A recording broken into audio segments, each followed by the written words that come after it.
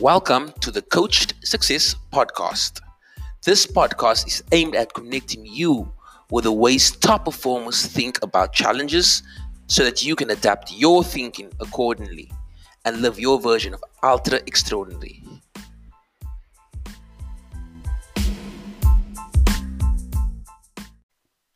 On today's episode, I speak to Paul Sinclair about what truly drives human behavior. Paul, a former athlete, entrepreneur, and member of an elite military unit, faced his own struggles dealing with addiction. Drawing from his diverse past and the challenges that he had to overcome, Paul now helps high achieving professionals reconnect with themselves. During this episode, we speak about Paul's struggles and journey, as well as the key factors that high achieving clients commonly struggle with. We speak about mindset, coping mechanisms, and trauma. Stay tuned. This is an episode not to be missed. So, Paul, thank you for joining me on the call today. How are you doing? Yeah, I'm present. I'm in touch with myself. I'm experienced a lot of happiness this morning, joy. I've done my meditation. So, yeah, I'm ready to rock and roll. That's awesome. I'm glad to hear that you are happy and just being mindful. What is the time out there in Malta at the moment? It is 10 minutes past 9. Okay, in 10 the minutes morning. past 9. Okay, quite early. Okay. Well, I'm up at 5 every day. So now it's getting on for me now. It's almost time for my nap. Okay. And then, Paul, would you like to tell us who is Paul Sinclair? So there's two ways you can look at that: who and what. Who I am. Okay. Who I am is I'm very sensitive. Mm-hmm. I'm very gregarious. I'm empathetic. I'm loving, caring, and nurturing. That's who I am as a core person. Mm-hmm. What I am is a whole different story. Okay. And you shouldn't really confuse the two. So I'll just give you a brief outline. So as a kid, I was at Chelsea Football Academy, and I was all set up to be a professional footballer. Mm-hmm. There was a contract on the horizon, and leading up to that, I experienced a very painful and bad injury to my right knee, which basically put an end to my dreams of being a footballer. Then I was just coming up to the age of 16, so then I had to think about what I was going to do with my life. My family weren't looking forward to the idea of supporting me through college and university because of my behavior previous to that. So the only option to further my academic career or professional career was to join the British Royal Navy. I trained as a nuclear propulsion engineer and spent 10 years aboard nuclear submarines. I was involved in the Falklands War and the Cold War. So that was quite hectic. Upon leaving the Royal Navy, I used my engineering skills. I got involved in rock and roll lighting. So I was a lighting director for some of the biggest bands on the planet. People like Eric Clapton, Suzanne Vega, UB40, Prodigy, The Orb, just to name a few. When I was exposed to that environment, because the work is so tough, if you can imagine waking up in the morning, getting to the warehouse, loading all the gear onto a truck, driving to wherever it is, setting it up, doing the light and the sound check, then doing the performance, then ripping it all down, sticking it all back on the truck and going to another venue. It's very demanding work. And also you have the band to deal with their perfectionism. Everything has to be perfect for their promotions, right? So there's a lot of drugs that fly around in those environments, as everyone can appreciate. Cocaine, heroin, amphetamine, so you can just keep going. So what happened for me in that environment was that I was taking so much coke to actually be able to maintain my job and my focus. Okay. That the come downs were horrendous until one dude suggested that it would be a great idea to try heroin as a way of bringing yourself off of this high that takes so long to come off of. So I tried that, and I took to it like a duck to water. So I became a full tilt intravenous user in the space of about a week. Okay. I'll come back to that later, but that's the gist of it. So then after that, I became a full tilt addict for 25 years until I ended up in South Africa. Unwillingly, I might add. Okay. My parents and my daughter, my sister, came together and lied to me. It's a little bit more difficult on the other foot, right? They lied to me. They said that I was going to this retreat, which is actually code for rehab. I was going to go, I could go swimming. It was right by the beach. I could go hiking. I could go horse riding. It was a very laid back pastoral existence. In actual fact, it couldn't be further from the truth. It was a full tilt boot camp. So yeah, I did 2 years in rehab, and the first 12 months I was highly resistant. I was given a 1% chance of recovery, so I actually thought to myself, well, what's the point? You know, I've got a 1 chance. Hope of living a inverted commas normal life. So they saw something in me there because of my experience, and that I could really relate on an emotional and psychological level to the other addicts around there. So I started training as a counsellor. Upon leaving rehab, well, whilst I was in rehab, they said to me, look, Paul, you can't go back to London. You can't go back to your old haunts, hang out with the same people. You're going to have to dramatically change your life. So I said, okay. So what do you love doing more than anything? I said, well, I love diving. And this is important. I didn't realize it at the time, but how important it was. So they gave me day release from the rehab to go diving, and the waters around South Africa are a diver's paradise. So I really got back into connection with my environment and the things around me, the beauty in life. So first of all, sounds like you have lots of experience in different fields. Okay, from being a footballer to being in the war to working in entertainment to going into substance abuse counseling and diving. And now you're working with companies and people, individuals, to help them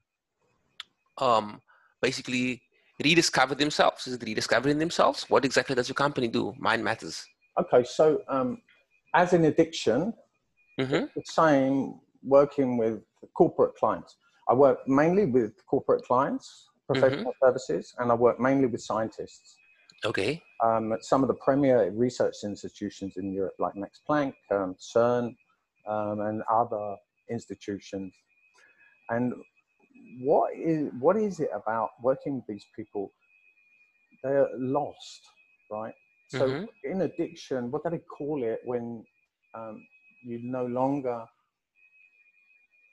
take drugs? You're in recovery, right? And what does recovery mean? It means to find something that's lost.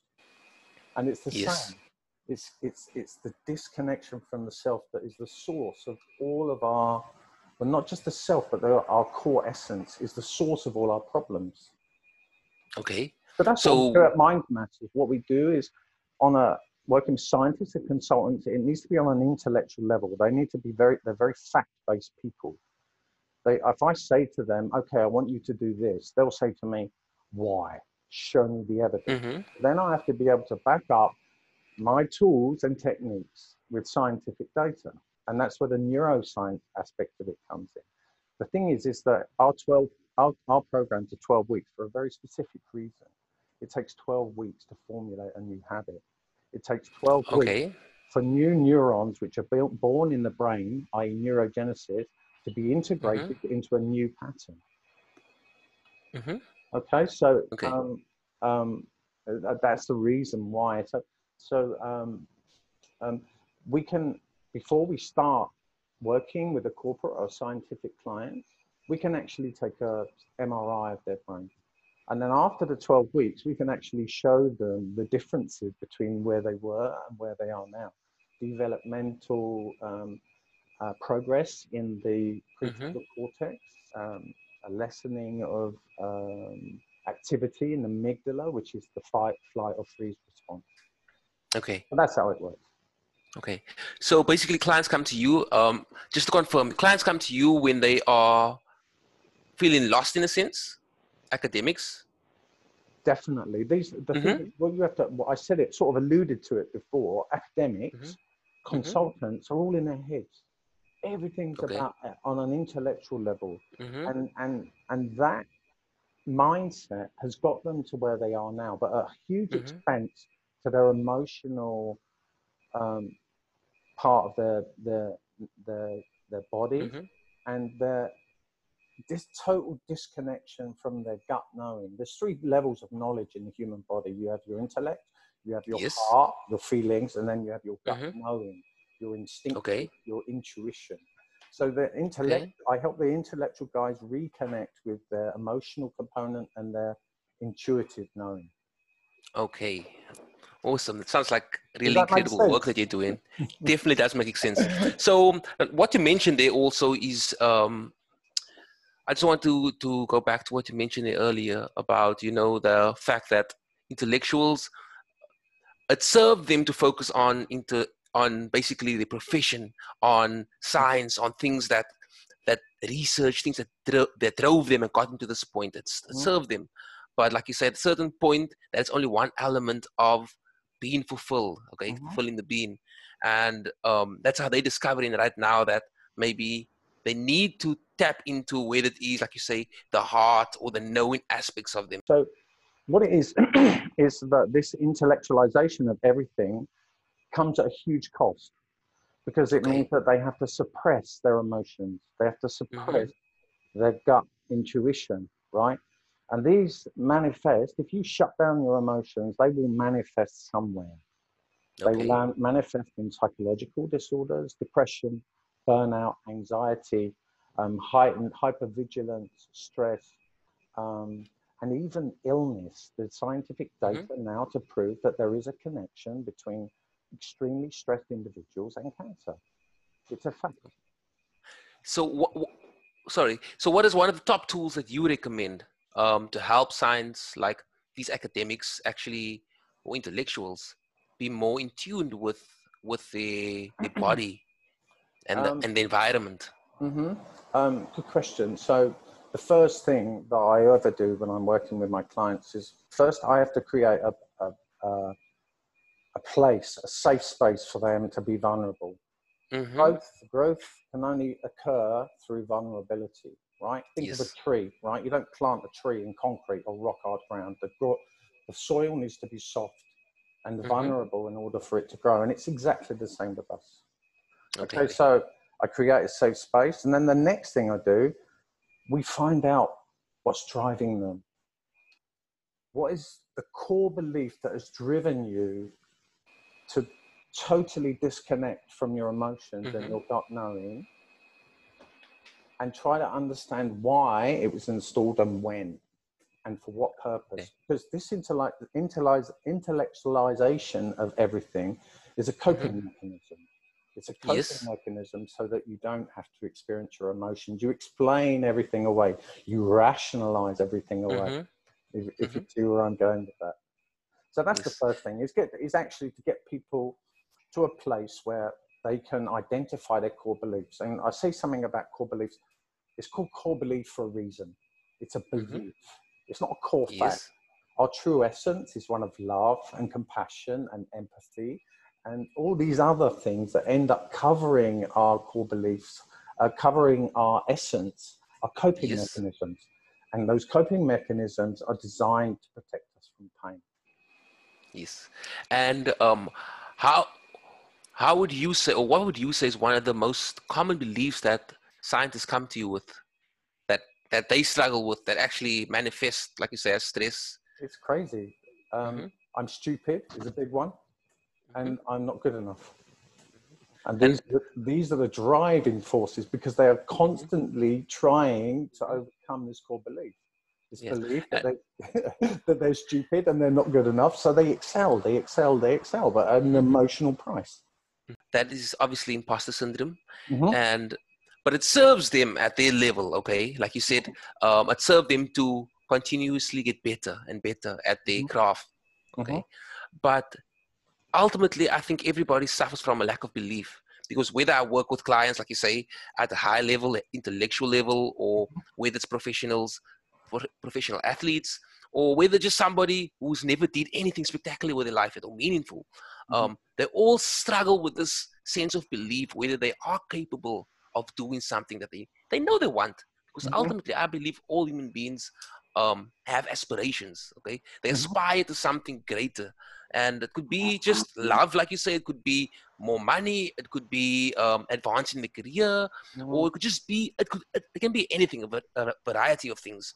But ultimately, many people don't ever live into their aspirations because they are afraid of whether they will be capable of manifesting it. Mm-hmm. So it just becomes a daydream or a wish instead. One of the very interesting dynamics is that, especially working with these high-level scientists, I say to them, one of the questions is, well, when will you be satisfied with what you've achieved? And the answer inevitably is, well, I'll never be satisfied. When I'm working with consultants, what is important to you? Now you have it all. You have, a six-figure salary, starting six-figure salary. You have a beautiful house. You have a wonderful wife. You have great kids. They go to great schools. You've got a fancy car, blah, blah, blah. But they actually come to the realization that there's still something missing. The next promotion, there's still something missing. And what is missing is that hole inside of them that they're trying to fill externally rather than dealing with on the internal. Yeah.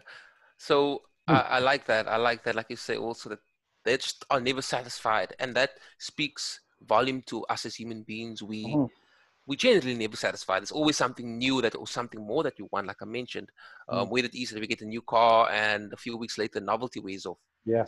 But this serves a purpose also, like you mentioned there, in terms of it can be a driving force for us. Okay, because now we're not stagnating or sitting on our past successes. Okay, but now what happens in the sense is, I would like to ask you a question. So what happens, or what is the main difference between people who are high achievers, who use this to actually serve them, to become more, to achieve more, and then the people on the lower end of the spectrum who get stuck, who instead don't use it, who's paralyzed by this lack of belief? What do you think is the major difference? A lot of it can be socio-economic factors playing to, like you need to go to the right schools, you need to have the right qualifications, you need to do this, you need to do that in order to get a good job, right? So that's what they've known all their life, that rejection, that not fitting in. And part of their coping mechanism is to say, well, what's the point? They just give up. And giving up in itself gives them a distance from the pain of not being able to move anywhere. And firstly, it's the same for people born into privilege. I mean, I'm not saying that it's impossible for people that are born in a very low socio-economic status not to excel, but it's a lot more difficult. Yeah. Okay. And so I definitely agree with you. It's a lot more difficult, okay, because obviously that you have further to go, in a sense, to catch up to someone who didn't have to, or who had access to the right schools and the right role models and the right resources. Okay. Especially me, I come from what I would say the underdog, but this actually drives me even more. So that because I have to fight to get here, I can go way further than where I am right now. You understand? If you are enjoying this episode and would like some practical tips that you can use daily to thrive, then head over to coachedsuccess.com/thrive and download our 5 daily tips to thrive. That is coachedsuccess.com/thrive. /thrive. Now let's get back to the episode. Mm-hmm. Or it used to scare me when I used to be in when I used to be in the company of people who are ambitious or are successful. It used to scare me because I used to feel intimidated by them. Mm-hmm. But until I realized, like, okay, many of them had to run, let's say, a 100 meter. Okay, Mm-hmm. so I can't. So now we both at the finish line. Even if I came second, we both at the finish line. But he had to run 100 meter, whereas I had to run a marathon to get here. There you go. So I take that perspective. So it's like the underdog mindset. So it gives me more power to keep fighting. So yeah, I took away this intimidation that I used to feel. Yeah. So on that also, so you mentioned that obviously one of the key beliefs that people struggle with that you've noticed is obviously the lack of belief in themselves. Um, Tell me how this, because obviously you mentioned also there that we have our core, what you would call the core truths or the essence. Yeah. Tell me how, or give me an example of how this actually begins to manifest as a let's say a lack of belief Okay, so it goes back yourself. to when we're Mm-hmm. kids. All of it's Mm-hmm. about kids. Um, so let me give you an example. The current wisdom at the moment is if you have a child that is Mm-hmm. crying during the night, to let them get on with it. Okay, Mm-hmm. you don't go and pick them up because the rationality or the thinking behind that is that if you go and pick them up, then they're likely to do more of it. But this Mm-hmm. is an experimental and learning stage for the child. What happens is if you don't pick them up, that child on a subconscious level will develop a core belief that I'm not worthy of being picked up. I'm not loved Mm-hmm. enough to be picked up. I'm not good enough to be picked up, right? If, on the other hand, you do get up and pick up that child when it's crying, it's going to realize that I am lovable. I am worthy of being picked up. Mm-hmm. I am good enough to be picked up, right? And that's part of its developmental stage. Mm-hmm. When it is has downloaded that I am good enough, it will move on to the next stage of its developmental processing, Mm-hmm. right? So that's how these core beliefs um, are, are installed. And what happens is the manifestation from these core beliefs. So if you imagine a child like me, right? My dad was brought up in Ireland by priests and nuns. He was 100% psychologically abused. He was 100% emotionally abused. Whether or not he was sexually abused, I suspect he was, but whether or Mm-hmm. not he was, he never discussed it, right? So my dad's coping mechanism was to shut down completely, to shut down his emotions because the pain was too much for him to experience. Yeah. So what he did, subconsciously, he transferred that to me. It's called intergenerational trauma, right? Mm-hmm. He cannot be present with me and himself and his emotions, i.e., because it's too painful for him to experience his emotions. That's his core belief. So he passes Mm-hmm. that on to me. So, so I developed the core belief that I am not worthy of emotional attention from my father. I'm not good enough to be emotionally accepted by my father, blah, blah, blah. So that's where my core beliefs were installed.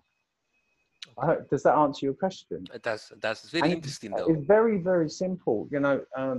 It's like I love this, especially working with addicts, is that um, marijuana isn't a gateway drug. Uh, Mm-hmm. Cigarettes aren't gateway drugs. Coffee, beer, or whatever you want to call it, Mm-hmm. trauma is the gateway drug. People that Yeah. have been emotionally abused, sexually, psychologically, absenteeism by the parents, not enough attention. And I'm not saying that these are bad parents, especially in the world today. Um, Parents don't have the time. They're struggling to pay the bills. They're working all day. They get home, they're exhausted, and then they have to deal with the kids on top. So I'm not blaming the parents. Mm-hmm. It's the thing about like, what people are saying about, oh, millennials. Well, you think about what millennials are actually going through, how stressful it is for a parent now to actually be able to spend time with their kids, to create a safe environment where they can express their emotions. So these kids, Yes. because that is painful for them, will develop coping mechanisms, gaming or TV or movies or Facebook or whatever. And these platforms will take the place of an absent parent because it's too difficult to bear. It's a survival mechanism for kids. Yes. And I definitely, I like what you just mentioned there, that you can't really blame the parents, especially because, you know, parents, what I do believe that most parents try the best ultimately with what they know and what they have. That's right. And what happens is sometimes they're not even aware of their actions or their beliefs and how it's impacting their kids. Sure. This is all in the subconscious. Exactly. Yeah. Exactly. But So what I wanted to say, Carl, just let me finish this. So I was talking about addiction, is that trauma is the gateway. The reason that people become addicts, and this is what I'm saying about my introduction to myself. When I took to heroin, it was like that. It was virtually overnight. And why was that? Because when I was 5 years old, my wife and I traced it back. I got hit by a car on a London street. Broke my legs, broke my arm, broke my collarbone, fractured my skull. And what medication did they give me during my developmental years? So firstly, it was a traumatic experience, number one. Secondly, pain medication in those days during the 60s was morphine. okay. Yeah. And it's and I've always wondered, how did I take to it so quickly? Firstly, because it's what I already knew it. It was already part of me. And secondly, it was trauma based. So it kind of felt safe in a sense for you. Yeah, To I do it. remember the words I used. Do you know what? This stuff feels like I'm coming home. And it still gives me goosebumps now when I talk about it. I remember that phrase explicitly. So, Wow. Wow. And then, Paul, tell me a bit about how you managed, because obviously you said that you ended up at rehab in South Africa. Tell me a bit about you overcoming this addiction, your addiction, Haka. How did you manage to overcome it? Because yes, you're going to rehab, but that doesn't necessarily mean that after rehab that you will stay sober or clean. Okay. So how did you manage that? What shifted for you? Most residential rehabs, their success rate's about 11%. 11%. 11 people out of 100. That is low. So what rehab did for me, first and foremost, it gave me a break. Okay. Then I reconnected, because that's the problem. The opposite of addiction is not sobriety. The opposite of addiction is reconnection. That's why NA works, or AA works, because they're surrounded by other people. They're connected to a community. Okay. So I think it was looking for the answers on the inside that really worked for me. I became curious about other addicts, first and foremost, trying to help them, what was going on with them. And because I could identify on so many levels with so many different types of addicts, you know, sex addicts, gambling addicts, whatever type, I got curious. The first thing I needed to learn was I can't be judgmental in my curiosity. You know, oh, you're an addict, you're a shithead, you know, you're a waste of space, you're always doing this, blah, blah, blah. I had to get curious and compassionate with myself. That was the first step. You know, what's driving this? Why? Because addiction is just a manifestation of a much deeper problem. It's a means of soothing that emotional pain. And it really is that simple. We do not need another stitch of research to tell us why people become addicts. It's obvious. So I think turning the journey from the external to the internal, and then working through what's a really great way is what we call triggers. So what is a trigger? A trigger is a very small component of a weapon. Okay, so things happen and we react. So when you get curious about your reactions to certain triggers, that tells you a lot about yourself. And if you trace it back, you can identify core beliefs. I say again, it's a belief, not a fact, right?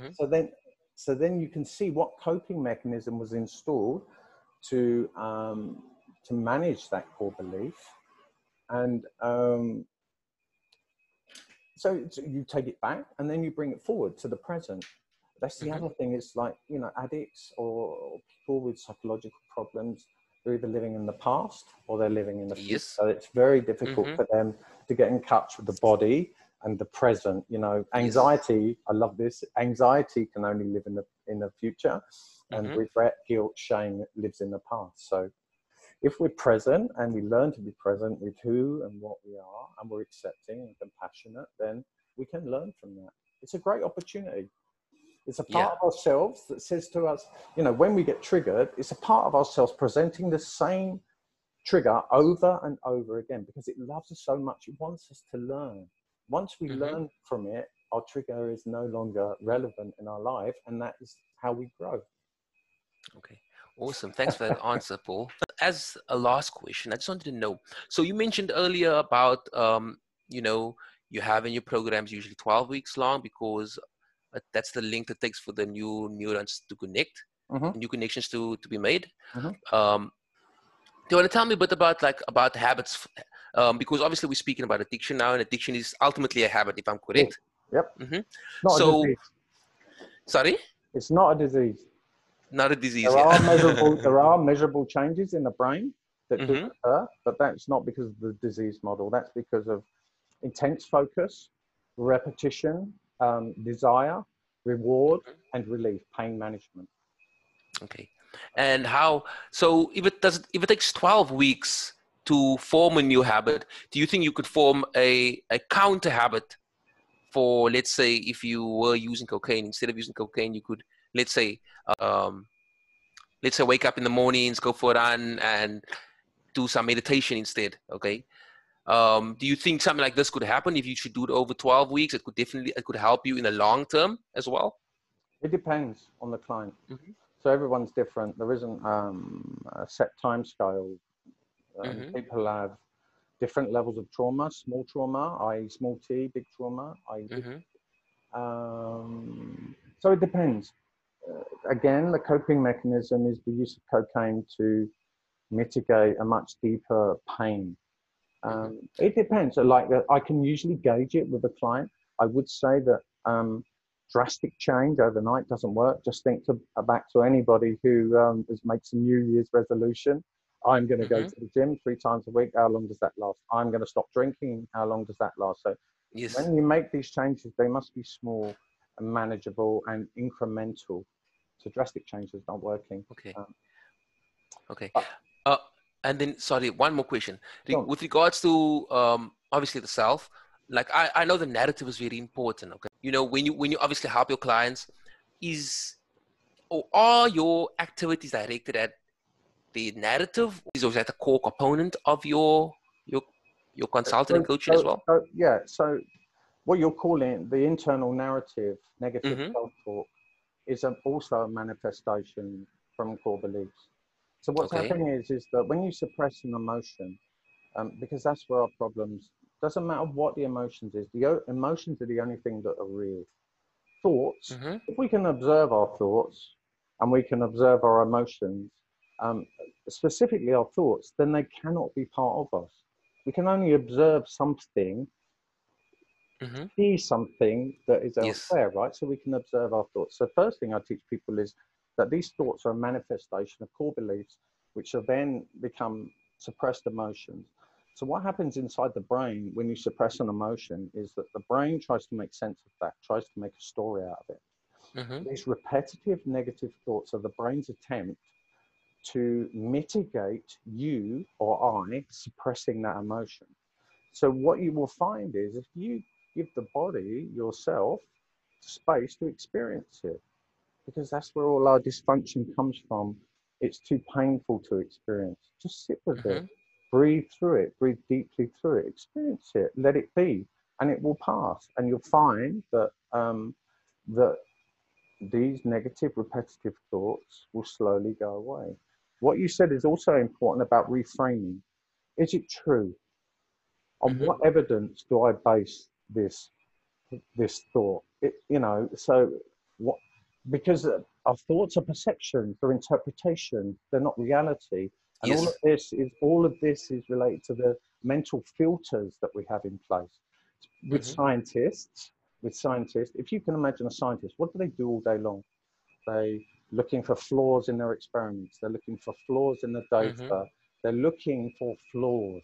What does a consultant do all day? He's looking for flaws in the project. He's looking for flaws in the feedback. He's looking So they're totally focused on the negative all day. But the Yeah. problem is, when do you switch that off? Mm-hmm. How do you switch that off? I love this thing. There's this guy who's a tax auditor, and he was scanning for problems all day long with people's figures. So Okay. he was having problems with his wife, right? So he thought, and because he normally makes out an Excel spreadsheet about inaccuracies in the figures, he thought to help their marriage get back on track, he would write down and put in an Excel all the things that she'd done wrong over the past. But this is his Yeah. thinking, right? I mean, Yes. that's an extreme example of it. I mean, how do you think that worked out when he presented that with her? Yeah, for sure.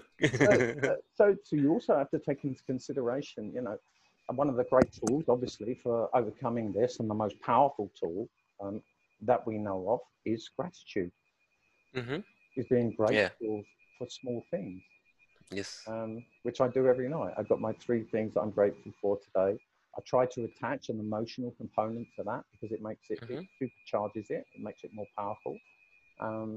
Interactions, or like a beautiful day here in Malta, and and the feeling that goes with that, and that will rewire the brain to start scanning for the positive as well as the Yes. negative. I'm loving that. I love that. Paul, I would just like to say thank you so much for taking time out of your day to chat to me about, obviously, your life, your journey that you've been on, and then your current practice and the tools that you have. Mm-hmm. Yeah, you're welcome, Carl. It's been a real pleasure to talk to you. It's a shame you're in Thailand, because as soon as this lockdown at the airport lifts, I'm off to South Africa for a diving safari. Nice. You must enjoy that.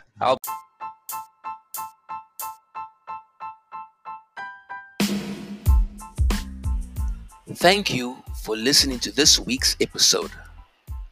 This is a weekly podcast, so tune in every Monday to get your dose of inspiration that will help guide you in designing your version of an extraordinary life. This is Kyle Daniels, wishing you an amazing day. Stay winning.